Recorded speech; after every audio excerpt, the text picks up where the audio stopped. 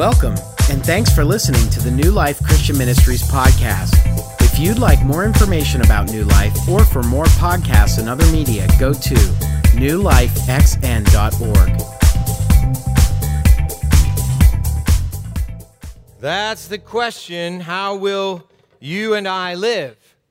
Over the next 10 weeks, I'm pretty excited because we're going to talk about what it means to live like Jesus. It's a pretty simple idea because Jesus' life was not complicated. And yet, if we do exactly that, live like Jesus, in 10 weeks, that's how long this series is going to last, in 10 weeks, the world will be impacted. I really mean that because over those 10 weeks, I'm going to be going to Cuba. Some of you might be going to some other places. Some of you will certainly be in contact with people that are through the internet that are in places other than Saxonburg. And even out there in Saxonburg and the surrounding communities, we will impact others because of living more and more like Jesus. Now, for some of you, living like Jesus is going to mean making a first-time commitment to Him. What I mean by that is not that you're going to say with your mind, oh yeah, I believe Jesus lived, or even I believe Jesus died and rose from the dead. But what it means is you will commit your whole mind, heart, body, soul, everything, spirit to Him. Because God doesn't want just our minds or just our hearts. He wants us. And living like Jesus means living with a passionate commitment to everything that He taught and everything that He did in His life. So from head to toe, from inside to outside, we will be different if we live like Jesus. Today's take-home point, for those of you who are first-time guests, we seek to make just one point here every week. Here it is. Jesus said it is enough for us to be like Him. We're going to be able to see in many different ways over these 10 weeks as we follow Jesus' life and teaching how we can live like Him. And if you make that commitment, Jesus called it being born again. If you would do that today, 10 weeks from now, you will already be well on your way to growing and being and living like Him. For those of us who have already come to know Jesus as our Savior and Lord, then what it's going to mean to live like Jesus over these next 10 weeks is we're going to renew our commitment to Him. We're going to deepen our knowledge of Him and our love for Him, and our passion is going to be empowered by the Holy Spirit in such a way that when people see us 10 weeks from now, they're going to go, what's going on with you? There's going to be a noticeable, tangible difference in our lives, and they're going to want to know, and that's when we can say, I'm simply living more like Jesus in my everyday life. Would you like to do that too? So for the last month, we focused like a laser beam in just one area of our life as Jesus followers, generous giving. What we're going to do now for the next 10 weeks, for the next 2.5 months, is we're going to take a broad overview of what Jesus called the narrow way. He said there's this narrow way that leads to life. And the life He was talking about was eternal life. And He said, if you walk that narrow way throughout this life, you will end up in heaven one day. And that's what we're going to be talking about during these 10 weeks together. So, before we move on, I want to address something a number of you have been, not a number, half a dozen or so of you have been asking me recently. Pastor Chris, why don't we talk more about the end times around here? Why don't we talk about the book of Revelation around here more often? Well, I have a quick answer to that. I don't know what that book's about. I mean, I know what it's about. It's about suffering and tribulation for those who don't follow Jesus. I know it's about Jesus is coming back and He's going to establish His kingdom forever. I know it's about praise and worship and glorifying God, but I don't know who the Antichrist is. And I don't know who Gog and Magog might be today. I mean, I know there's a lot of people that do. They know everything about the end times. Here's all I know. Jesus said about the end times. Be ready. Be ready. I'm coming. Be ready. My job as your pastor is only one job. This is what I see as my job, getting you ready, getting me ready. So when Jesus comes back, we're going to be able to say, we expected you. We were not surprised because Jesus said He's coming back like a thief in the night. Nobody's going to know when He comes. Well, you don't have to know if you're ready, right? So that's what's going to happen. We're going to be ready when Jesus comes back because we're going to be living like Him. I guarantee you, if we're living like Jesus when He comes back, He's going to be happy. And that's all I care about is making Jesus happy. So someday we might talk about Revelation, but not in this year or next, probably. Okay, if Jesus comes back before then, it'll be a moot point anyway, won't it? Okay, so let's take a quick overview. Let's take a quick overview of these 10 weeks. First week is today. What we're going to talk about today is like our master. As our take-home point says, Jesus said, it is enough to be like him. Now, there are a lot of people that think being a Christian is just following a bunch of rules and regulations. There are a lot of people that think being a Christian is just coming to church on the weekend and doing Bible studies. But Jesus said being a follower of Jesus is living like him. Wow, he was perfect. So that's going to be a tall order, isn't it? Then next week, we're going to talk about baptized in water and the Spirit. What we're doing, as I said, we're going to follow through the life of Jesus. The very first public act of Jesus' ministry was to be baptized. And so we're going to talk about next week what it means to be baptized in water, because Jesus said everybody who's his disciple should be baptized in water. But he also said that everybody should be baptized in the Holy Spirit. So we're going to talk about the normative practice of believers in Jesus Christ. Baptism in water, baptism in the Holy Spirit. That's next week. Then the next week, what happened after Jesus got baptized? He was sent out into the wilderness by the Holy Spirit for 40 days to be tempted. And we're going to look at his temptation, and what we're going to see is if we're going to be about winning the war over temptation, we need to do what Jesus did. And it's going to be far simpler than any of us imagined. Not easy, but simple. Then the next week, Jesus gets to the task. Why did Jesus come? He said this. He came to proclaim the kingdom. The very first thing out of Jesus' mouth, public ministry, was this: repent. Turn around, that is, because the kingdom of God is near. So we're going to talk about kingdom first, what it means to put the kingdom of God first in every area of our lives. Because when we do that, Jesus said, if we seek first the kingdom of God and his righteousness, everything else that we need is going to be added to us. And then in weeks 5 and 6, we're going to be talking about what Jesus' disciples are and what Jesus' disciples do. Those are actually just opposite sides of the same coin, because once we are like Jesus, then we'll do what Jesus did. So we're going to look in the Sermon on the Mount at the Beatitudes and the passage about salt and light during those 2 weeks. Then the next 4 weeks, to close out the series, there's going to be 4 weeks where we do Discipline 101, Compassion 101, Faith and Healing 101, and Belonging 101. Well, 101 says we're just introducing these topics. Discipline is the part of every person's life who ever wants to accomplish anything meaningful. And certainly to follow Jesus is the most meaningful thing we would ever do. So we're going to talk about some basic disciplines for following Jesus. Then we're going to talk about compassion. Jesus actually believed that compassion was more important than physical healing.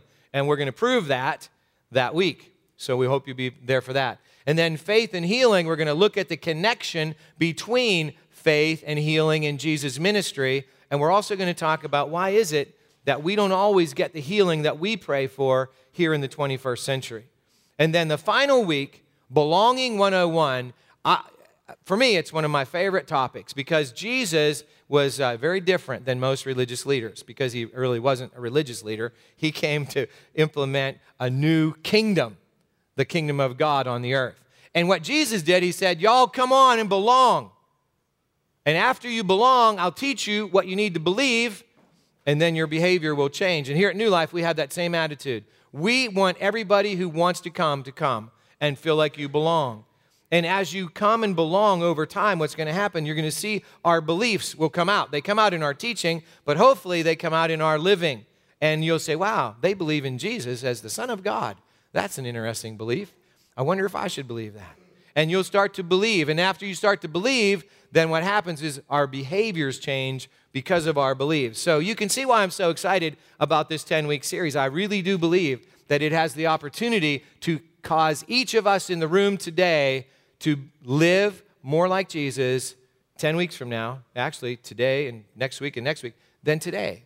And that's what life's all about. Once we know Jesus, is becoming like him, mature as he is. So, I want to tell you a little secret. Last week was the last week to sign up for life groups. Okay? Last week was the last week to sign up for life groups. Why am I winking? Because if you didn't sign up for a life group, which is a home group, and you want to sign up today, you can. But you have to see me personally. Don't put something in the offering. Just see me personally. And some of you have said to me, Pastor Chris, I signed up for a life group. I didn't hear anything. That's because Some of you are slow in signing up for life groups. And there's no point in me calling and telling you which group you're in because you might be in a different group by tonight. So while I'm watching the Super Bowl, because I don't care who wins or loses the Super Bowl, I'm going to be assigning people to life groups. So if you want to be in a life group, see me after worship today. Why am I talking about this? Because practicing is the most important way to get better at anything. Actually, perfect practice makes perfect, right? Well, a life group is a good way to practice these things we're going to be talking about. Because here's what I know, and I'd say this, 50 times a year. No, probably only 20 times a year at New Life. Information minus application equals information. You can come here for 10 weeks, you can take notes, you can do all that stuff, and if you don't apply anything that you learn, you're just going to be the same 10 weeks from now as you are today. But information plus application in the power of the Holy Spirit, wow, that brings transformation. That's the goal of our life, to be transformed. Transform just means to change shape, change form, to be more like Jesus. Okay, so let's turn to today's focus. Like our Master. Today's scripture is very brief. If you have your Bible or your Bible app, I'd ask you to turn to the Gospel of Luke. We're going to be in chapter 6, just verses 39 and 40. Now, while it's a short passage of scripture, it lays the foundation for everything that's going to come after this week in the next 9 messages. So, if you're able, would you please stand, and we're going to look on the screen and read together. These are words from Jesus. It says that. Jesus gave this illustration. So, would you read God's word with me? Then Jesus gave the following illustration. Can one blind person lead another? Won't they both fall into a ditch? Students are not greater than their teacher, but the student who is fully trained will become like the teacher. Let's pray. Heavenly Father, thank you for the truth that we can become like Jesus. Fill us with your Holy Spirit so that we will become like him. And my prayer today is very specific, that we will apply one truth from this message that will let us walk out of here to live more and more like Jesus. We ask this prayer in his name. Amen. Please be seated. So Jesus, we're told, gave this illustration. Can one blind person lead another? Won't they both fall into a ditch? Jesus was asking a rhetorical question here. It was just he knew the answer. Everybody knew the answer. And he actually answers his own question with another question. Aren't they both going to fall in a ditch? Of course they are. If you have two blind people one's leading the other, they're going to get off the path. They're going to fall in a ditch. What's his point? It's a pretty simple point. If we're going to help someone else, we need to be farther ahead or more skilled or just have more vision than the person we're helping. I want you to think about something right now. Why is it that I get to sit up here and preach most weekends out of the year? Why is it that it's either me or Pastor Brad or Mark or very rarely some outside person like Pastor Mark Geppert? Why don't we just say, this week's Patty's week, next week's Justin's week, next week's Steve's week, next week is Lori's week? Why don't we do that? Well, there's a reason for that. The reason is, before I sit up here, or before Brad or anybody who sits up here or stands up here and preaches, we study the passage that we're looking at very thoroughly. We pray every day that God will empower us to speak his truth in love. And before every service, before the day begins, we get elders or somebody else to come and lay hands and pray for us to be filled with the Holy Spirit, that what we say will be truth from God's word that can be applied in our hearts and lives to transform us. What I'm saying is we prepare thoroughly because we believe what we're doing matters eternally. We believe that everybody's going to spend eternity somewhere, and the decisions we make now matter for eternity, so we take this very seriously. And that's why it's a few of us who do this and not all of us. Now, as we read God's word and interpret it to you, there may be a time when you say, I don't think that's right. I think Pastor Chris got it wrong. Well, please let me know, because we want to be corrected. If we're wrong, we want to know, because we are called to rightly divide the word of truth. We're not afraid of somebody coming up to us and saying, I think you got that wrong. We seek never to do that, but we know we're human. We're like our teacher, but we're not better than our teacher. You see? So what we are understanding from this position is we're students. And that's why Jesus said this. Students are not greater than their teacher, but the student who is fully trained will become like the teacher. Jesus spoke those words to 12 guys.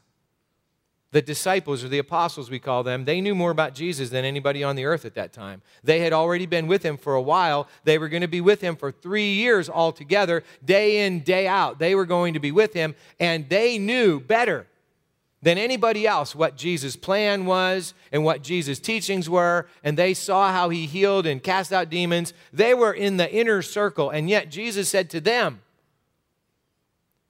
a student is not greater than the teacher. But when the student is fully trained, then they will become like the teacher. You know, sometimes we go to school and we have a great teacher. Or maybe we have a great coach in a sport, or a great instructor for music or something else, or even a pastor, and we go, wow, I want to be like that person someday. So we end up being a teacher, or we end up being a coach, or we end up being an instructor or a pastor. But the thing is, sometimes the student does become greater than the teacher. There are coaches who have coached athletes who end up being professional athletes, and they never were. There are teachers who, teach math, and their student ends up coming up with some formula that nobody ever heard of before. But what Jesus is saying is, when I'm the teacher, when I'm the coach, when I'm the instructor or the pastor, there's no one better than me. Nobody ever said to Jesus after he preached the message, he's a little off today. He was always on. When Jesus got done teaching, nobody said, I don't think he's right about that. Well, the Pharisees sometimes said they didn't think he was right, but they knew that there was a power that they couldn't deny. In fact, Jesus taught like nobody ever. In fact, his authority was such that he would take the Word of God, what we would call the Old Testament, because that's all they had at that time, and he would say, you've heard it written, it was this, but I'm telling you it's something else. Jesus added to the Word of God. So what does that tell us about Jesus?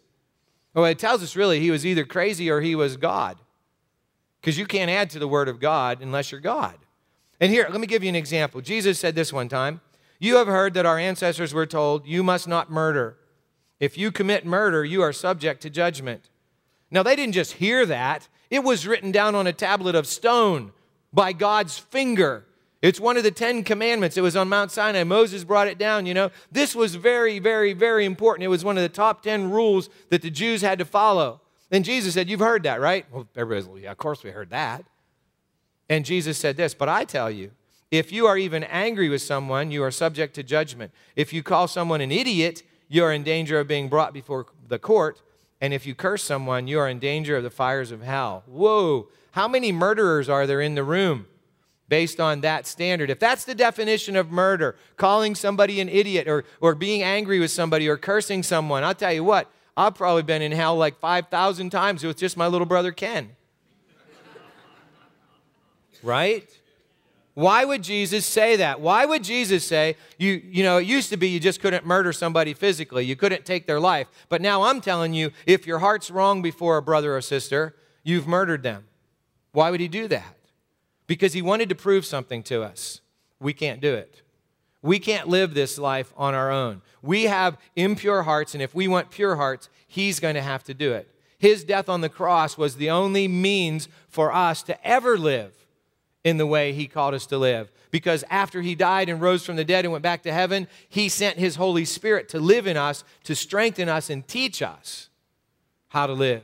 So, the amazing thing about Jesus' teaching, as amazing as the teaching was, he always backed it up with action. Always. Jesus once said, the greatest commandment in the whole law is love the Lord your God with all your heart, all your soul, all your mind, and all your strength. And then he said, and love your neighbor as yourself. He said that. But every morning Jesus got up while it was still dark and he went out and he prayed with his heavenly Father. He spent time, invested time with his heavenly Father. Why? Because he loved him with all his heart, soul, mind, and strength. And you see, when Jesus talked about prayer, he wasn't just talking about prayer. He brought from the experience of his life in prayer what we are supposed to be and do in prayer. We're going to talk about that in Discipline 101.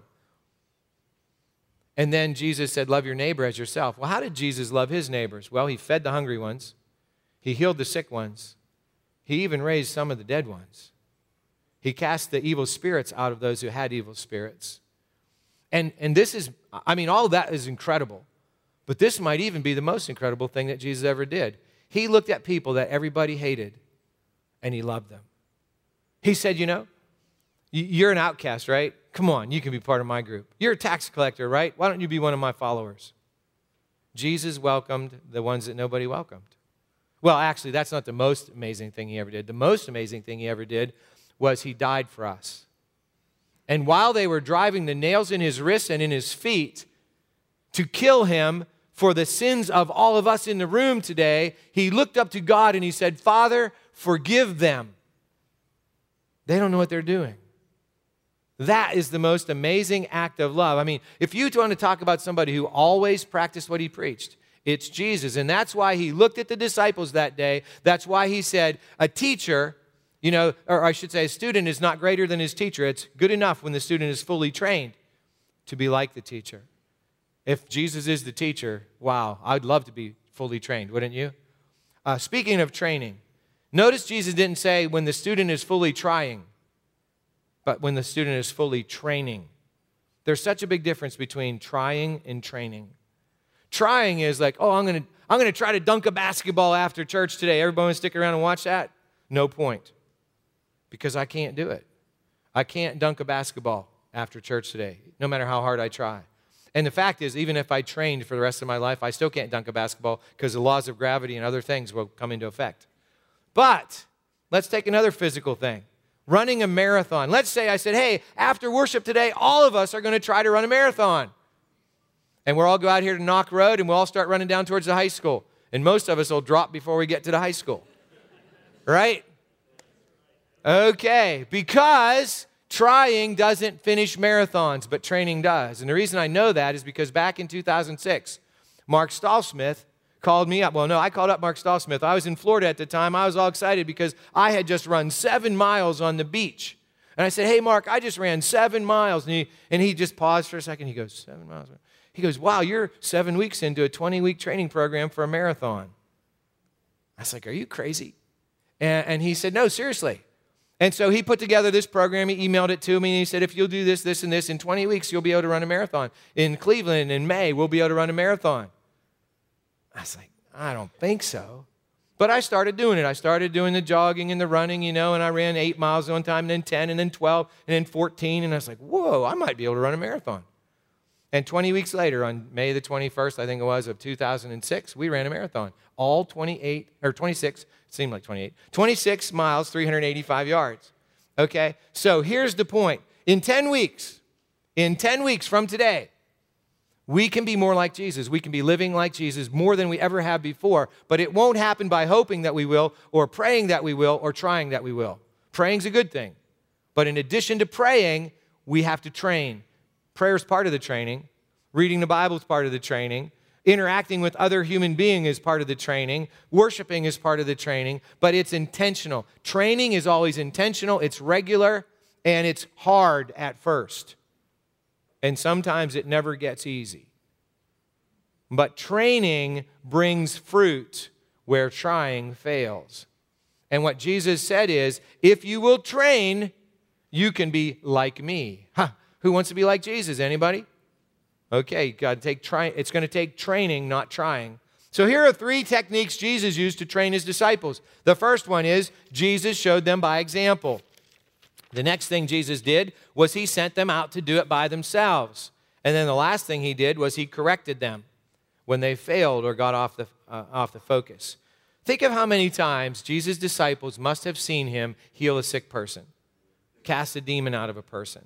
How many times he must have seen them feed hungry people. How many times he must have seen them welcome in an outsider, an outcast. And every time Jesus did that, as they were watching, they took note. Oh, so that's how he heals that guy that has no ability to walk. So that's how he taught about God's love this way. He said this about God's forgiveness. And they actually eventually started writing it down. And the thing is, they did this every day for 3 years.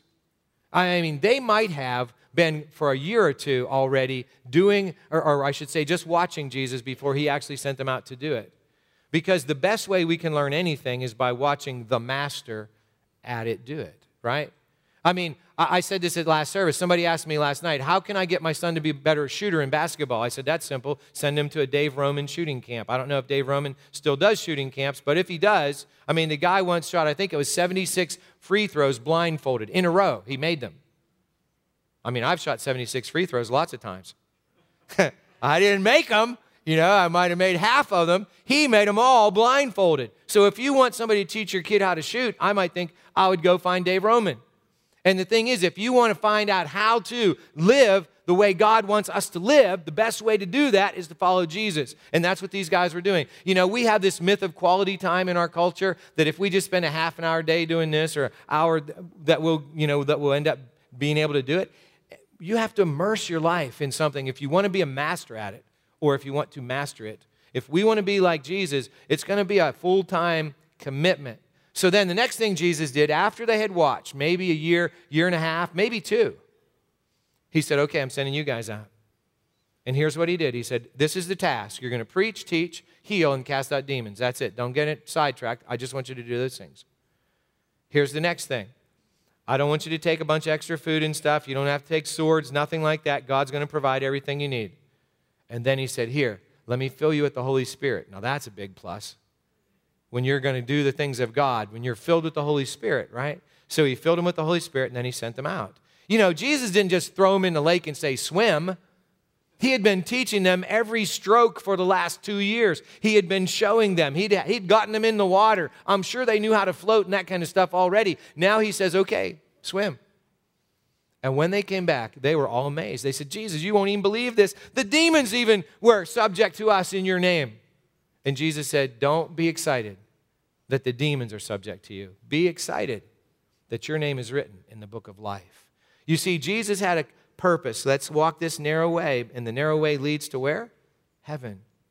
You see, if we walk and walk and walk in his direction, we follow him, we become like him, we trust him first. Obviously, we have to trust him and be born again, and we grow up like him. One day, we are going to be at the finish line, and he's going to welcome us. So what's the third thing? It's the thing that's not fun. Correction. Correction is never fun in the moment.